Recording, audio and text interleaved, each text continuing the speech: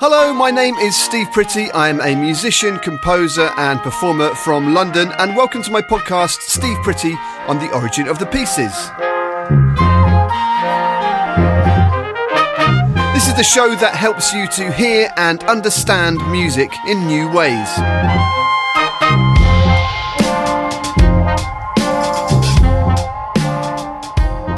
Yes, hello, welcome back. It's lovely to be here as always.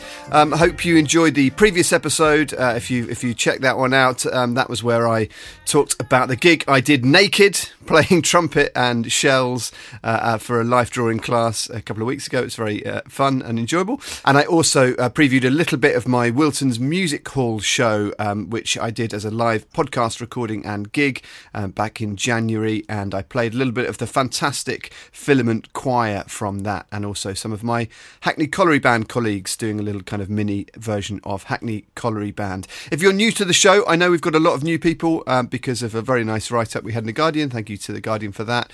And also just people very kindly spreading the word because they've enjoyed the show. So thank you very much for that, and welcome to the new people. There's a lot. This is episode 10 and we've covered a lot of ground in the last 9-10 episodes. So do go back and have a listen. There's all sorts of interesting stuff, I hope you'll agree. We've had astronauts, we've had incredible musicians, performers, composers, and not just that, but also music lovers, you know, people who don't necessarily make music themselves but just love it and have a deep knowledge of it. I really try with this show to keep things quite broad and to embrace music, A, in all its forms, but B, in all its ways of being enjoyed, whether that's playing, whether that's composing, whether that's just listening. So yeah, welcome to you all, whatever state of musically curious you are. Whether you make music in any form or whether you're just curious about it, you're all very welcome. Now, before I go any further, we've got a lot of fun stuff coming up in this episode, which I'll talk about shortly. But before I do that, I mentioned the Wilton's Music Hall show that I did back in January and the choir recording you heard last week and some other bits.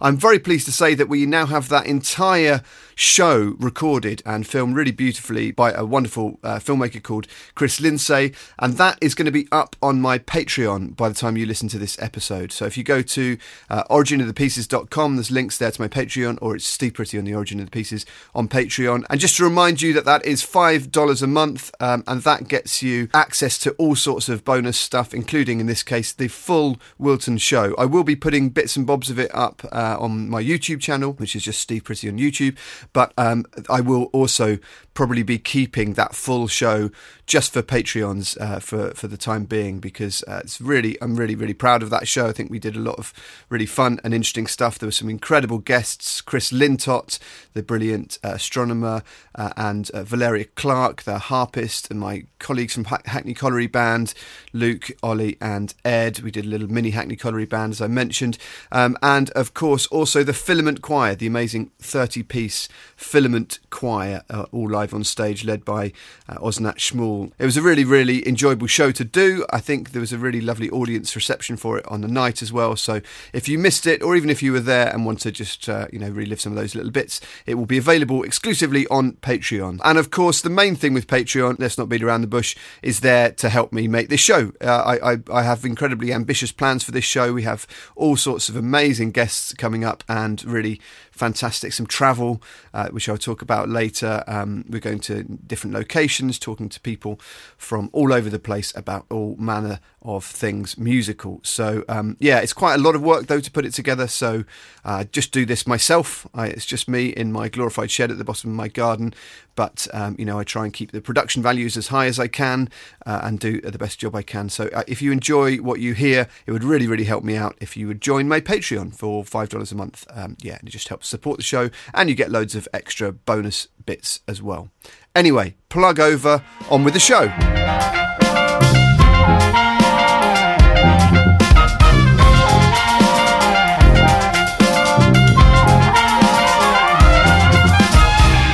So later in the show today, I am going to be finally doing my deep dive into cowpunk. If you've heard the show before, you'll know that most episodes I try and do this thing called the genre tombola, which is where I have the list of musical genres from Wikipedia, and it's about 1,300 of them, and I feed it into a random list picker on the internet, and it picks a genre for me. And the genre that was picked a couple of weeks ago was cowpunk, but because of the live show and because of wanting to play a bit of the choir, I didn't do anything with cowpunk on the last episode, but this episode I very much do. So stay tuned for my dive into the world of cowpunk. And in a section of the show that I sometimes do called Music Theory, where we look at the sort of nuts and bolts of what music is, we take a quick look at reverb, courtesy of the Wilton's Music Hall show that I mentioned earlier, where I discussed reverb in its many forms. It might sound niche, but it's very important, as we'll discover in a bit.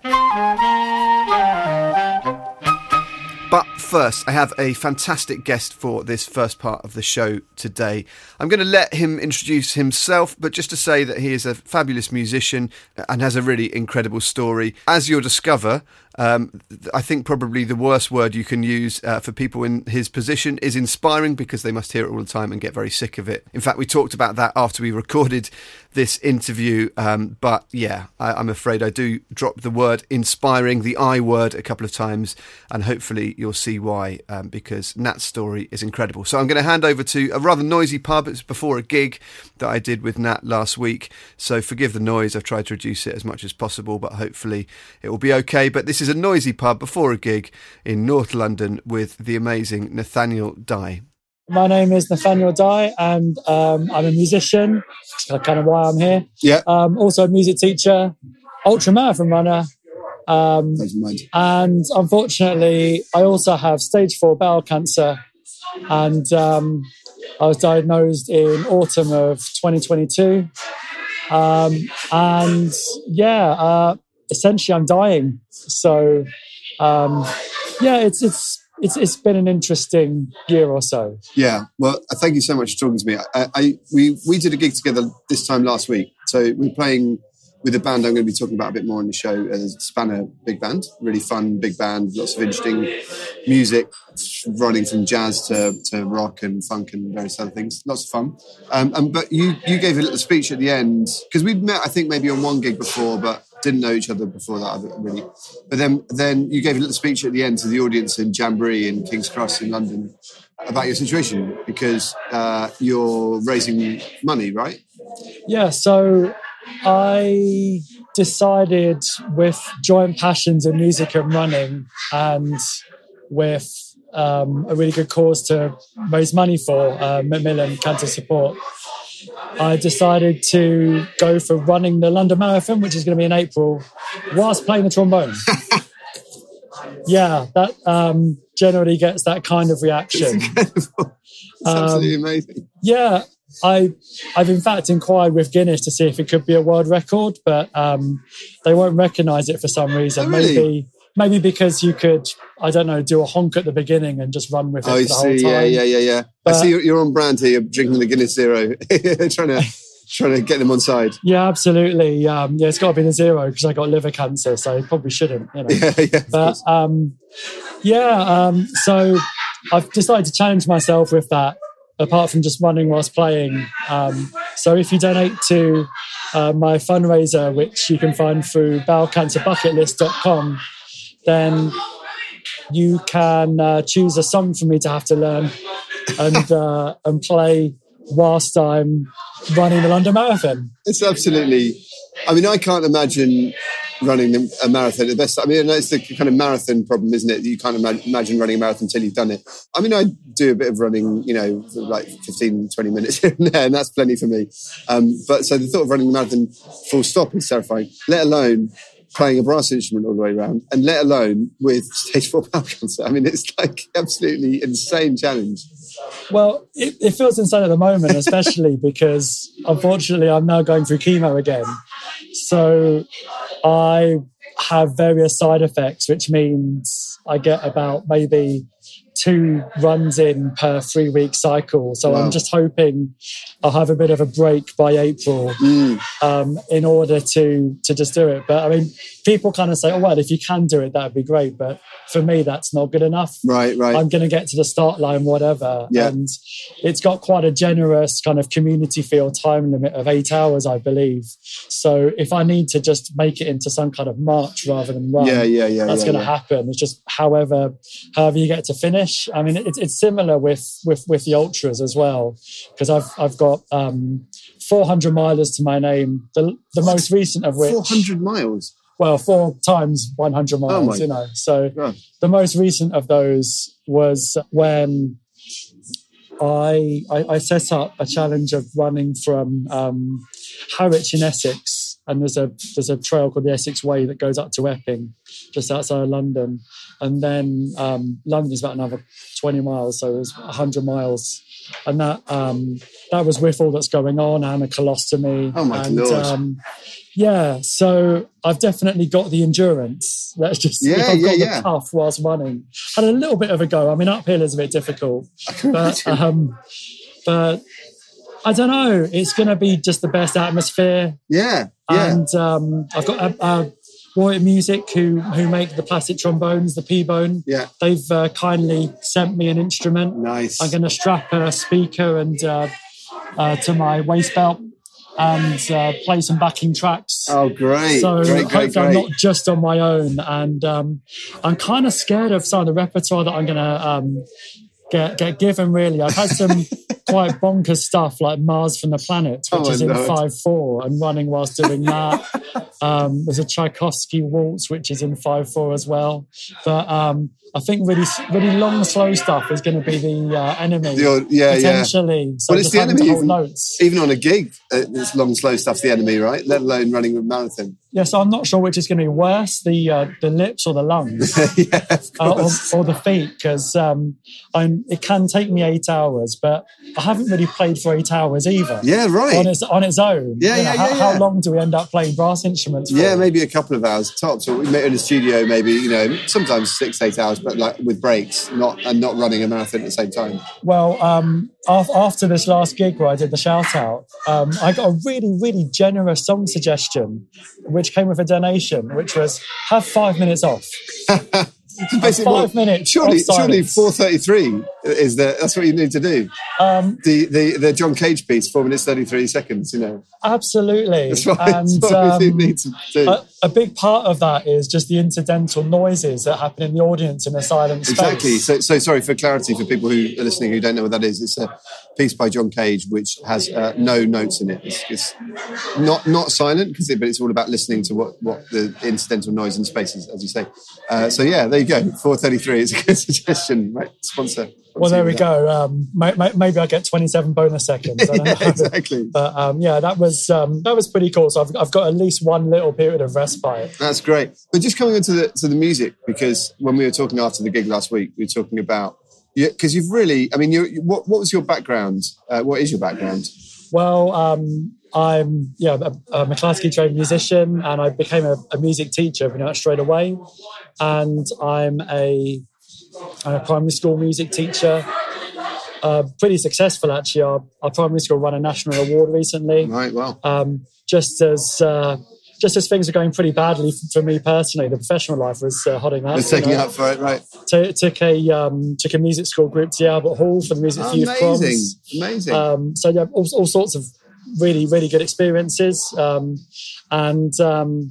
Well, actually, I'm really proud of one thing that a lot of people just think I'm bonkers for doing, which is after a load of cancer treatment, I had chemotherapy, then emergency surgery because I got a bowel obstruction. And then I decided pretty much as soon as my body would let me to go back into the classroom. And people were looking at me and thinking, what on earth are you doing back here? You could take early retirement. You could go to a beach somewhere. I remember one musician telling me, God, what are you doing here on this gig? You could be anywhere else but here. You could be on a beach sunning yourself, just having the most comfortable life. But here am I just choosing to make music with kids. And it took having all of that ripped away from me, I think, to really realise how amazingly rewarding and special being a musician and being a teacher is, and how I think this probably sounds a bit more profound than it is, but it's the best use of the time I've got left. I don't know why, but I just feel like I need to still make that contribution, even though I don't have to. It's very strange. But I think isn't that just an extension of why we all do it? Because I think that the idea that you become a musician for the money is obviously, if you're doing that, you're making a very strange choice. Oh, it's got very noisy in this pub. Sorry, but so in a sense, we all do it out of a sense of vocation, passion, and drive to because it's something we believe in, and we believe in the communicative power of music to touch other people and all of those things. And obviously for you, that has been accelerated, but I guess it makes you focus in even more on your priorities. I think music now makes me feel in a different way. Like so many musical experiences just mean a little bit more. One of the first things I did when I was diagnosed and trying to process it all was I started writing a song, just like me and a piano, a kind of tearjerker ballad type thing about ringing the bell that you get to ring when you're cancer free, and it just helped me kind of be a bit resolute about it all and think, right, look, whatever happens, whatever I have to go through, whatever hell, I'm still going to keep going, because just having this moment in my head of ringing this bell that I have to walk past in hospital every day, I'm just going to hang on to that. And unfortunately, since... Good timing with the food bell going off behind us. Ding dong. Unfortunately, since I wrote that song, I won't be ringing any bells now. It's the cancer is officially classed as spread so far that any treatment is now palliative, essentially. So they're just looking to contain whatever's there. But I still kind of sing that to myself just to provide a bit of comfort. And then a few other songs have started to just come into my head, and various songs are in various stages of half-finishedness. You know how it is with, I guess this is a concept album, like a cancer concept album now that might eventually see the light of day, who knows? But creativity is really strange.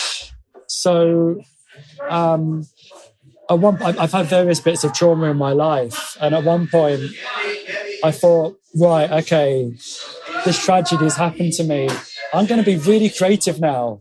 I'll have all sorts of things to write about, to sing about, and this is going to just produce this amazing creative spark. And the opposite happened. Right. I just had nothing in me. It was too much for me to do any creating. But I don't know. I mean, recently it's just produced some really good music. So maybe both things are true. Maybe tragedy produces great music, and it's okay for it not to. Yeah, absolutely. Well, but you do. I mean, I think people deal with things in different ways, and music and creativity is, I guess, one way of dealing with things that can be really effective. But it's not always a cure-all. Sometimes you need to space and time to process things before you're able to be creative, I imagine. I don't know. It's a case of I'm off for chemo now. I could potentially spend, even if it's 10 minutes a day at the piano, just working out the songs that are kind of in my head and putting them into fruition. But somehow that's not happening. I mean, who knows how to become productive? I mean, we have all sorts of ways. Maybe I need a deadline or something. Sorry, that sounds pretty morbid. I'm not sure. Can I say the word deadline anymore without that having connotations? Man, I think you have earned the right, more than earned the right, to say whatever you like in that context, I think. But yeah, the humour's become really dark now. I'm sure. In all sorts of ways. So yeah, I say stuff like that and I think, yeah, actually that's really funny. Yeah. But all sorts of things just happen now. I've got a song about, you know, just raising awareness and just making it a little bit frivolous. I've attempted to make a kind of joke song, which is like a blues about my stoma, which is a colostomy bag, which I've named Homer, essentially because it's going to rhyme in a song. I thought that was too good an opportunity not to. Homer's nice, yeah. And so Homer's song has like a solo from Homer, because maybe this is slightly puerile, I must admit. But like Homer has like a kind of fart solo in the middle. Excellent. Because this just happens to me. I'm surprised it hasn't happened on this recording. Just making lots of like noises because I can't control this now. Of course. I haven't really got a way to make it happen in the middle either. So I just buzz my lips or might get a brass mouthpiece or something. But speaking of which, you're a fantastic trombone player. You were playing in the gig last week, and we're about to play again.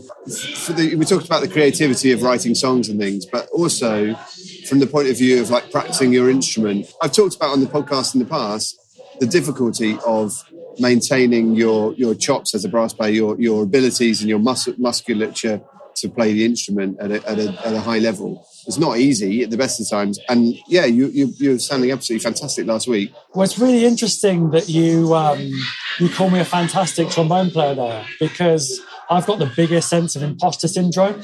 Well, I have to say that's something we all share, I think, right? We all most musicians feel like, oh, I'm not really a proper musician like so-and-so is. But yeah, I'm from my point of view, you sounded absolutely really great.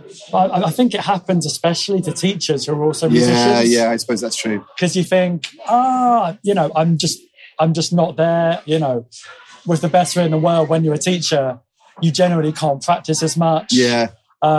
Playing gigs in the evening and then having to get up at 5 o'clock to get lessons ready, etc. Oh, wow. They don't go well together. No. In fact, it's really weird. Since I've been like on sick leave for chemo, I've been doing way more playing than I've done otherwise. Right. But I do as much as I can to maintain. There are various things that just get in the way. Of course. Like, of course. I mean, with chemo treatment, hey, they're starting up. With chemo, I get this side effect called peripheral neuropathy, which is like intense pins and needles in hands, feet, and throat. Oh, wow. And it means I can't really touch brass instruments for a little bit, you know, and it wears off through the cycle. Steve back in the studio now, and before we go any further with this interview, I just want to drop in a little sample of Nat's fantastic playing from the very gig we were about to play when we spoke here. So here's a little solo that Nat did on a great tune called Medicine.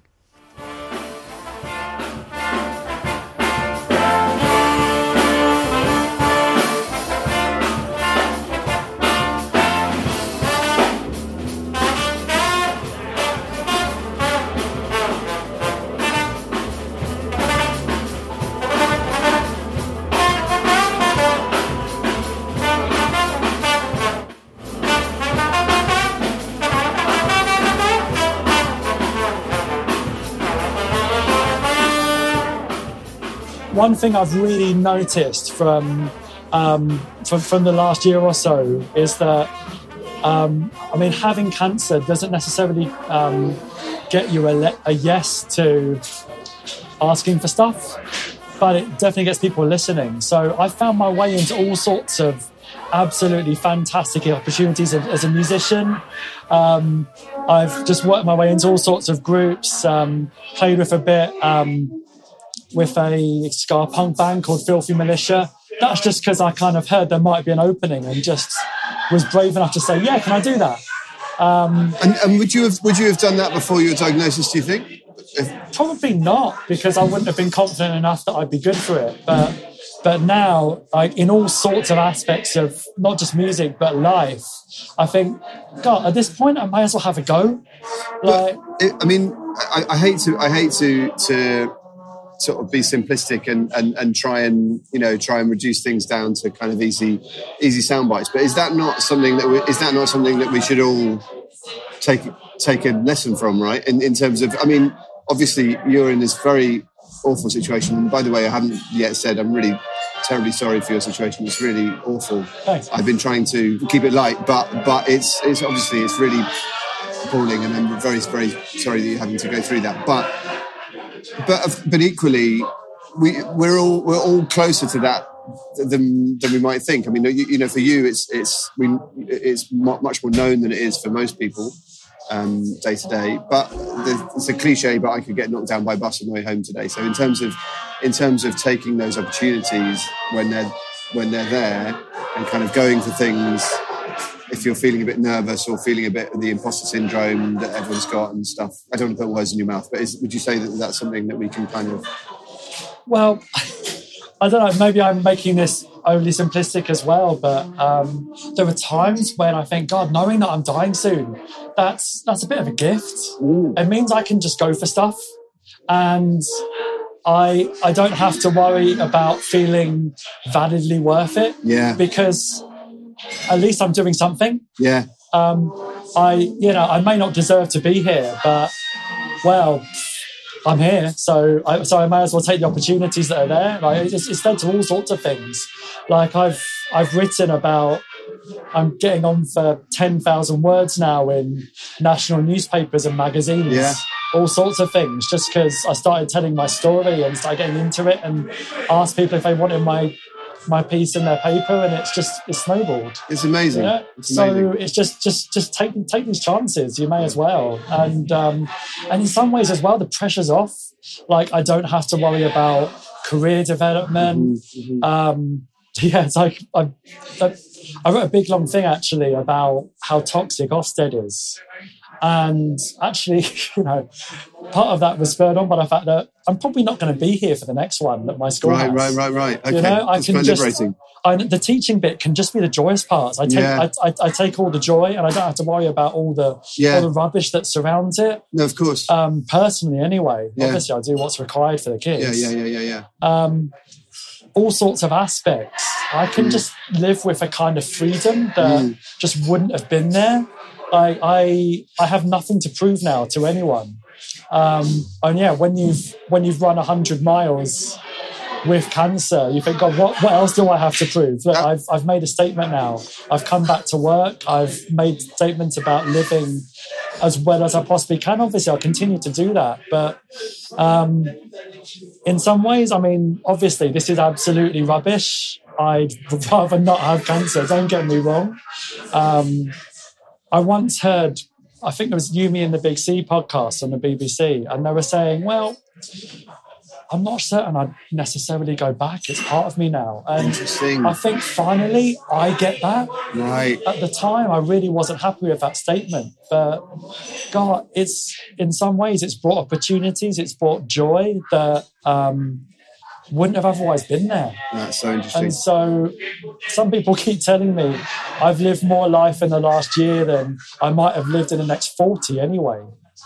I think it's obviously, and this is again a very overused statement, but it's obviously very, very inspiring. But I also just go back to what I was saying just now, which is that all of us are.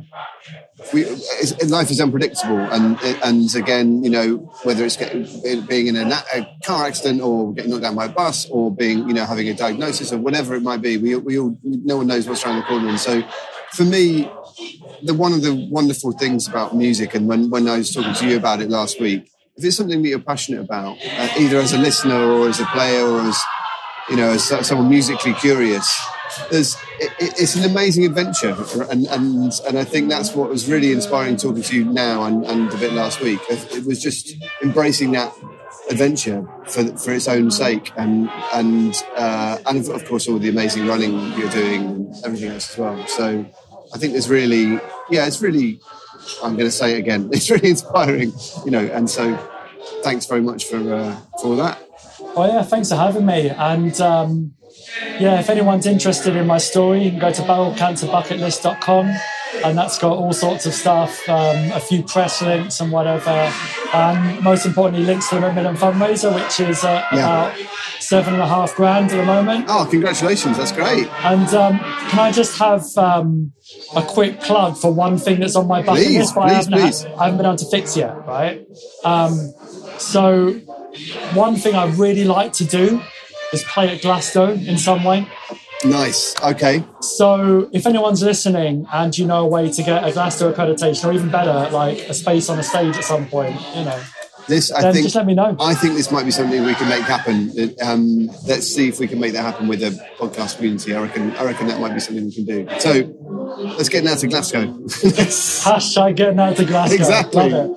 Yeah. But thanks so much for that. That was really, really great. We've got to go and play some music together. Yeah, it's been great fun. Cheers, Steve. Appreciate it. Now, look, I'm not going to use the I word again, but I hope you agree that was really fascinating insight into Nat's amazing approach to living his life and living it through music. So yeah, I'd love to hear what you thought of that. And of course, go to bowelcancerbucketlist.com to suggest some songs for Nat to play as he runs the London Marathon. But also, if you've got any way of getting Nat to Glastonbury, particularly to play, then please do. I'm going to be looking into a few different ideas I've got, but otherwise, if you're in a band and you think, oh, you know what, it'd be great to have trombone, and Nat, as I've demonstrated, I hope, and really believe, is a really great player. So you'd be getting a really great trombonist first and foremost, but also fulfilling Nat's wonderful dream of playing at Glasgow.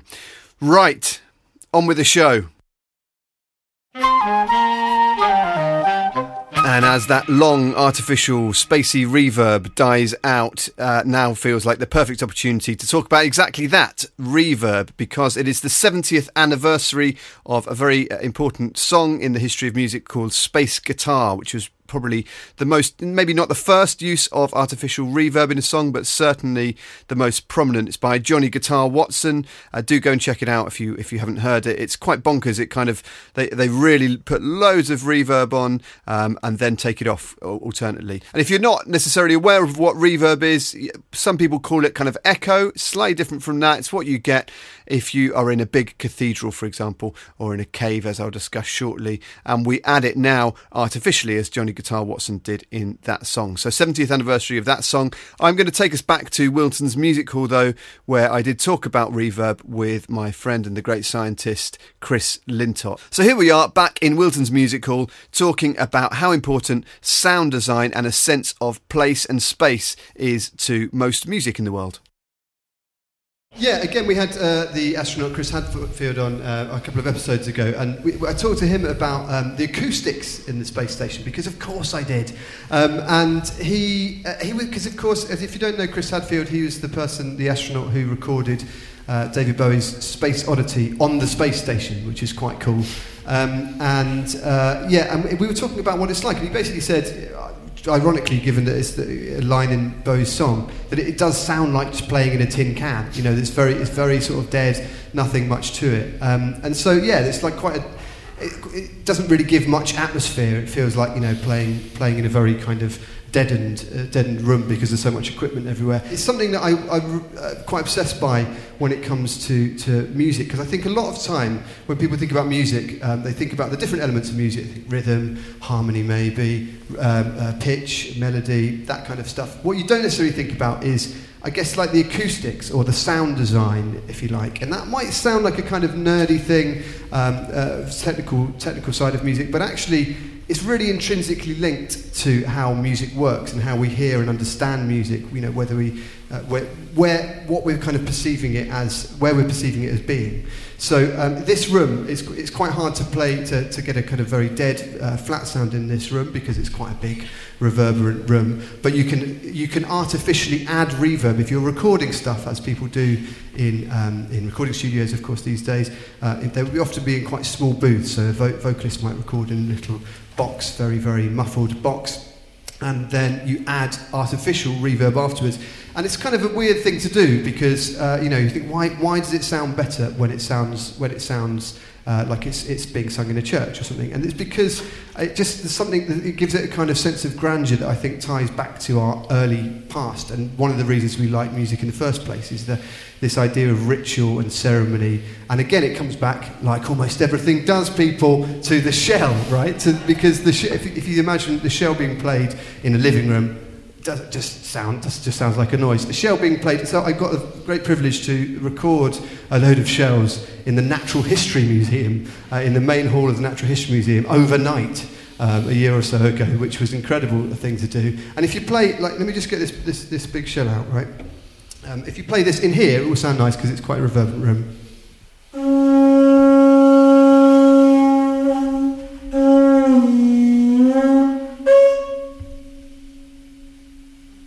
So you can hear it ringing out. In the Natural History Museum, that reverb lasted about sort of, 20, 30 seconds? It was absolutely amazing. But what was even more extraordinary was that this shell, this tiny little baby one, one of the smallest ones that I've got, is this one, somehow the natural kind of resonant frequency of the Natural History Museum, that Hinsey Hall, the main hall there, with the whale skeleton in, just somehow matched this, right? So the note that this plays just somehow matched that room, and the whole room just sort of lit up, and it was about 1 a.m. In December, freezing cold in there, and it was incredibly magical, and it really transported everyone there back to ancient times. So just play it.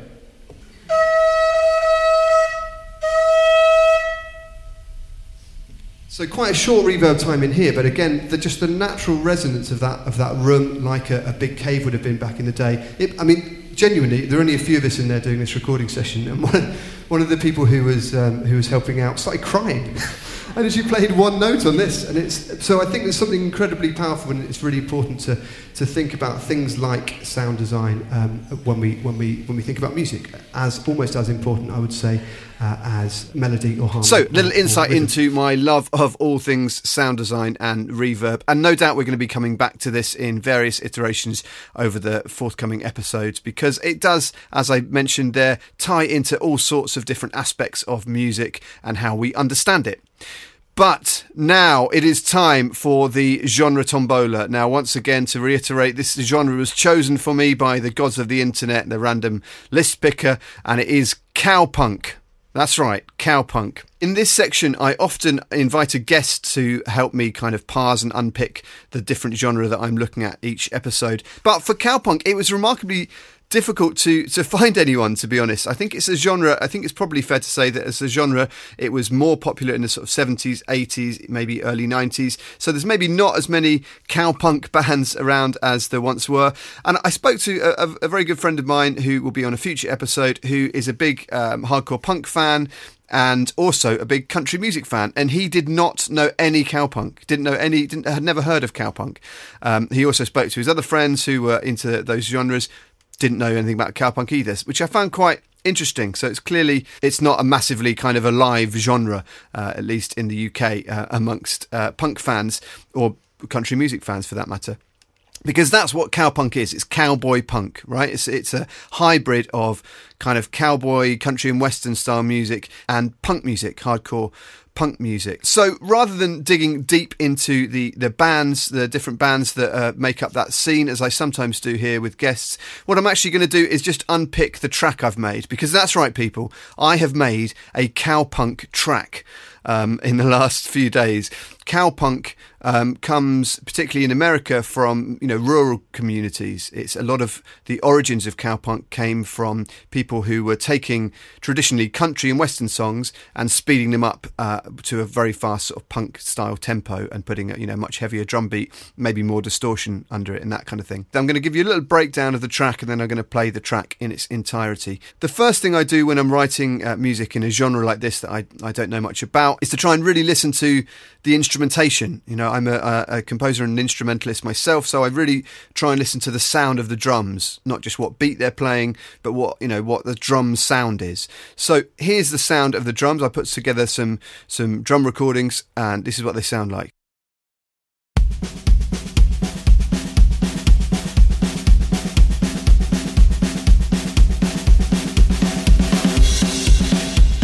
So you can hear it's quite a kind of rocky, punky sounding drum kit, but also quite a kind of country and western style beat. You can hear that country and western style beat. If that was slowed down significantly, then it would sound probably more like a traditional country and western song. So the next thing I did was to get some bass on it. Now, often as a modern music producer, you have a lot of basically what are called virtual instruments. So in other words, recordings of instruments called samples, where you can basically play that instrument on a keyboard, and you can program it in on the computer and play it in on the keyboard. And that's how I would often prepare a track like this with instruments that I don't personally play. But I have a bass in my studio. I cannot really play it. I know that is not me being humble. I really can't, play it. I know what the strings are. I've worked with a lot of bass players. I know what it looks like to play bass, and I've maybe played it for a total of an hour or two over the last 10 years. But I have this bass in my studio from a previous project, and I thought, this is a punk record, this is a country and western record. These people wouldn't necessarily be the most advanced technical musicians on their instrument, and so in the spirit of punk, I thought, I'm going to play bass on this track. So here is my bass line, which in isolation sounds slightly shameful.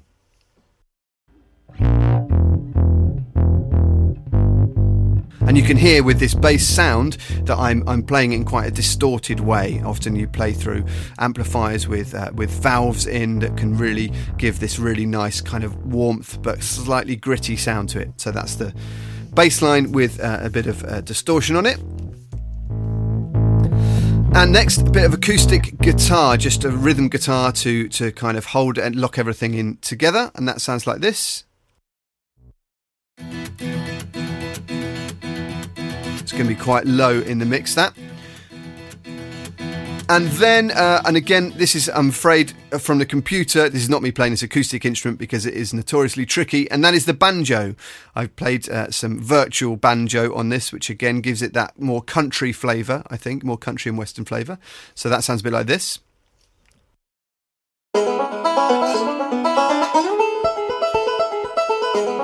And to finish it all off, I was thinking this, it needs something else, this track, apart from the vocals, which I'm going to come to. It needs something else instrumentally. And of course, something that's very much associated with country and western music, or with music from that sort of regions of Southern America particularly, is the slide guitar. Now, the slide guitar is something that you often play with a bottle top around your finger. On the left hand, and you slide up and down between the notes, and then you pluck the strings with your right hand, and you can play melodies, but you have this really nice ability to slide up and down more than you do with a regular guitar. I don't have a slide guitar in my studio because I don't play it, and they're quite bulky and big.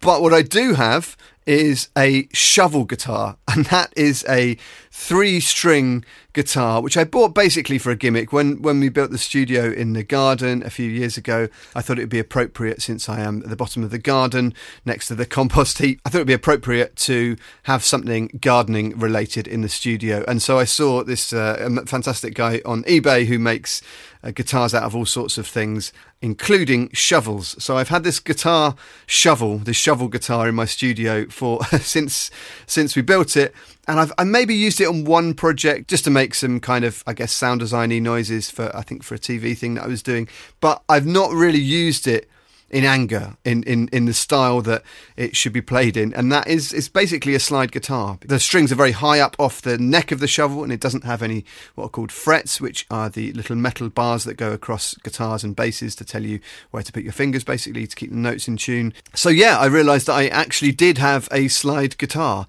in the form of this shovel guitar. So again, not an instrument I really play, but I tuned up these 3 strings, and this is what it sounds like.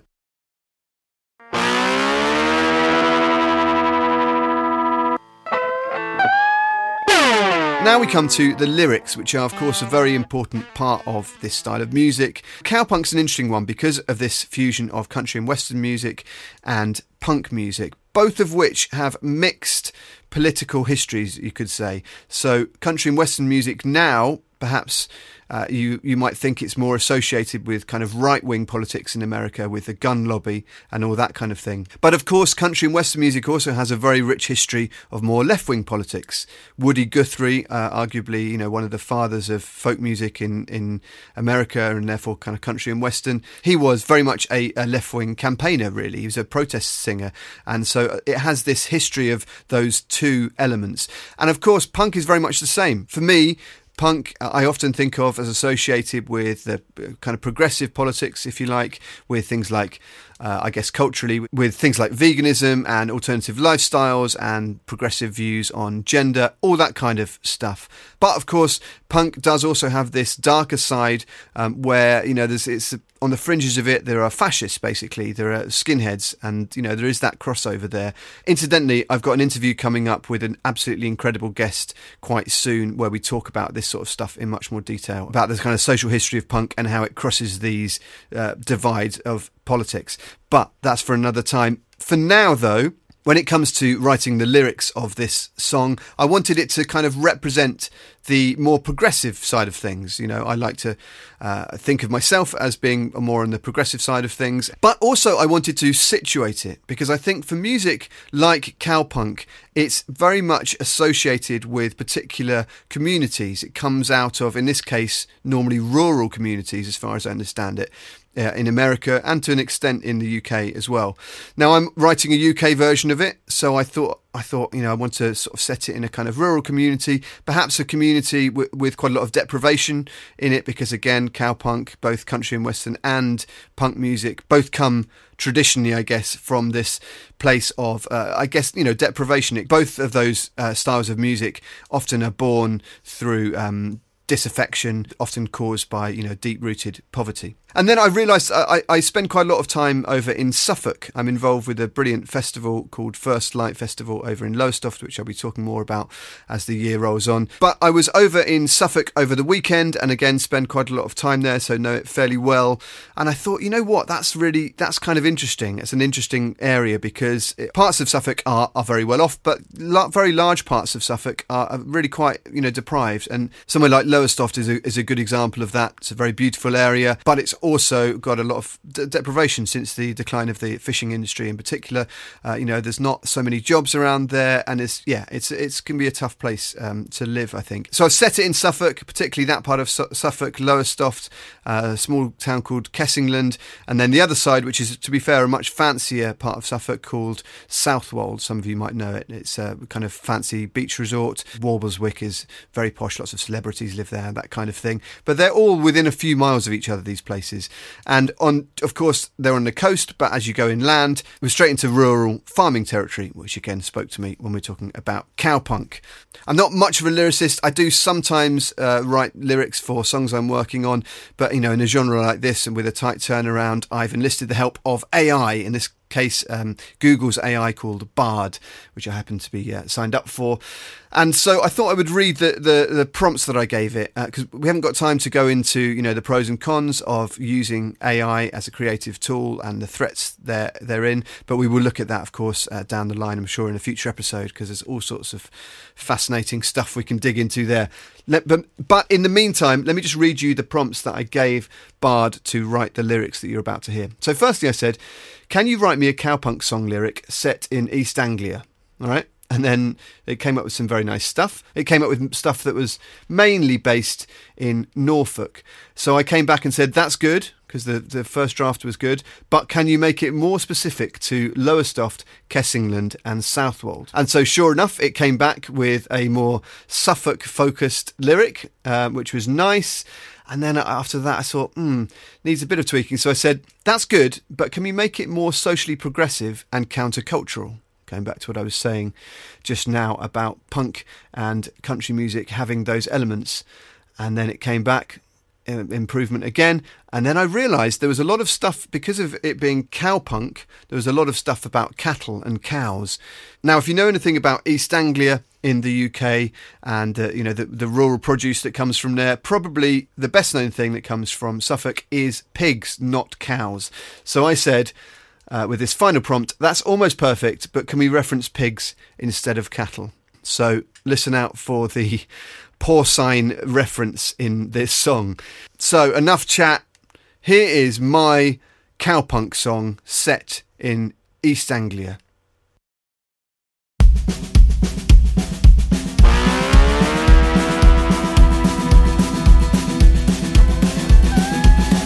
Sunrise paints the North Sea red, gulls mock the factory farm's cruel sprawl. Salty spray on calloused hands, raising fists against the concrete wall. Lowestoft streets ain't paved with gold, just echoes of an extracted spree. But the fire in our hearts won't grow cold, fueled by compassion, not misery. No Stetsons here, no boots of war. Our fight's for piglets, not some rush. Spirits fierce, the fight is raw, defying corporate greed. Staunch, got a beat up van, a motley crew, singing anthems loud and bold. Lowestoft, Kessingland, Southwold too. Our voices rise, stories untold. That's right, it's going out to Warbleswick. Yeah. Kessingland Beach is for you. Tractors idle, fields lay bare, a protest against endless waste. Market stalls shout sanctuary, where kindness finds a welcoming space. Wind whispers tales of gentle souls who fought for creatures great and small. Under the stars their spirit unfolds, reminding us to answer their call. No Stetsons here, no boots of war. Our fight's for piglets, not some rush. Spirits fierce, the fight is raw, defying corporate greed. Staunch, gonna be a fan, a motley crew, singing anthems loud and bold. Lowestoft, Kessingland, Southwold too. Our voices rise, stories untold. From cobbled streets to windswept dunes, descent echoes on the breeze, singing of struggles, singing of moons, carried by the salty seas. We may not be wrangling cattle on land, but the heart of a rebel's still the same. East Anglian grit in every hand, fighting for a world free from all blame. No Stetsons here, no boots of war. The fight's for piglets, not some ranch. Spirits fierce, the fight is raw, defying corporate greed. Staunch, got a beat up fan, a motley crew, singing anthems loud and bold. Lowestoft, Kessingland, Southwold too. Our voices rise, stories untold. No Stetsons here, no boots of war. A fight for piglets, not some ranch. Spirits fierce, the fight is raw, defying corporate greed. Staunch, gonna be up van, a motley crew, singing anthems loud and bold. Lowestoft, Kessingland, Southwold too. Our voices rise, stories untold. Till now, that is. That's right, I see you, Wangford. Right, I hope you enjoyed that. That was, of course, my East Anglian cowpunk song. Bit of fun, but hopefully people will take that in the spirit it was intended, which was a genuine sort of investigation into that genre, just as I try and do with every genre. But you can have fun along the way, right? Yeah, let me know what you think of my my cowpunk song. Maybe I've totally missed the mark, but I really enjoyed making that. So it is time to pick the genre for next episode in this genre tombola. So I've got my spreadsheet up, which is just copied over from Wikipedia. The list of all music genres is 1,334 items long, the last of which is yodeling, by the way. And I feed it into this random list generator. Okay, and I press run. And okay, we've gone from cowpunk to deep funk. Deep funk. So I'm going to be going away and listening to deep funk and making some music in that genre next episode. Now that is probably close. That's probably the closest we've got so far in this genre tombola to something that I actually do sometimes play and make music in. So deep funk it is. I feel slightly more on home turf, but I'm looking forward to exploring that. Maybe with a guest for next time. Thanks once again for listening. You can get that full Wilton's Music Hall show, the video of it, at originofthepieces.com, and you can find my Patreon on there, or just go straight to Patreon and Steve Pretty on the Origin of the Pieces. Yeah, I'm really proud of that show, and I think if you weren't there, do check it out and give me $5 a month to help support the show if you can. Of course, money is tight for everyone at the moment, so more importantly than even that is to spread the word if you enjoy the show and to, you know, review it and all that stuff. I'm really gratified to see people starting to do that, and it's starting to spread a bit further and wider. And I've just, you know, we got very close the other day to knocking pesky Joanna Lumley off her perch. I was number 3 in the UK music commentary podcast charts last week, and just Joanna Lumley just ahead of me wouldn't budge. So yeah, maybe with a bit of word spreading we can temporarily dislodge Lumley from her perch. Anyway, Lumley aside, thanks once again for listening. Thank you to my guest Nathaniel Dye. Don't forget to go to bowcancerbucketlist.com and donate to his amazing cause. Maybe give him a tune to play as he's running the marathon. And also, of course, let's get him to Glastonbury. If you've got any way of getting that to Glastonbury, I'm sure he'd be incredibly appreciative of that. Thanks to Hackney Colliery Band and Angelique Kidjo for the theme, as always. Meanwhile, stay musically curious, and we'll see you in 2 weeks' time. Bye.